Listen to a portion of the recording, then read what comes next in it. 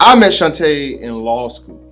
She and I both came from previous careers, background, but we met in law school down in Orlando at Florida A&M University College of Law. And so in class, I noticed that a lot of our classmates had a very mutual respect. They had a very high level of respect for Shantae. She played no games. She got her job done. She was very studious, steadfast, and direct in everything she did. Had a 0% tolerance for any foolishness as it relates to school.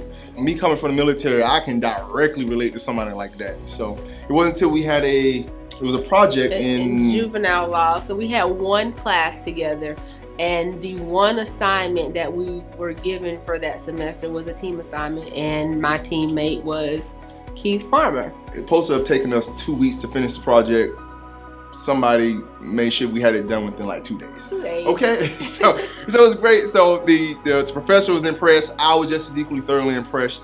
And that was the first time in law school that I had an experience with another student whom I felt like we connected so well, worked very efficiently, no questions asked. Here's your job, here's my job. We put it together and take something that was expected to be 2 weeks into 2 months.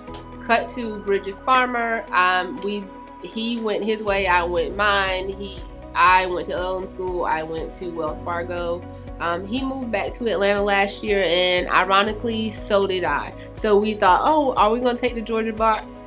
Another bar exam, please. But we did, we passed, and he coaxed me out of in-house counsel, and now we are the fabulous Bridges Farmer law firm, attorneys at law. Yeah, I started the firm because I wanted to be able to be in control of our customer experiences. I didn't want to keep working necessarily for other law firms or for the military, something where I was always held to a certain expectation, somebody else's expectation. So once I started the firm and started getting some traction, I knew I wanted to bring somebody in that would help me build a firm that also shared those certain values as I did in morals. And once I saw that somebody was unhappy with her current work environment, I was like, right, I'll give her a phone call. And I don't think I coaxed. I think I just provided an opportunity for somebody to come and help me do great things for the people that we do serve. So I'm always thankful for that.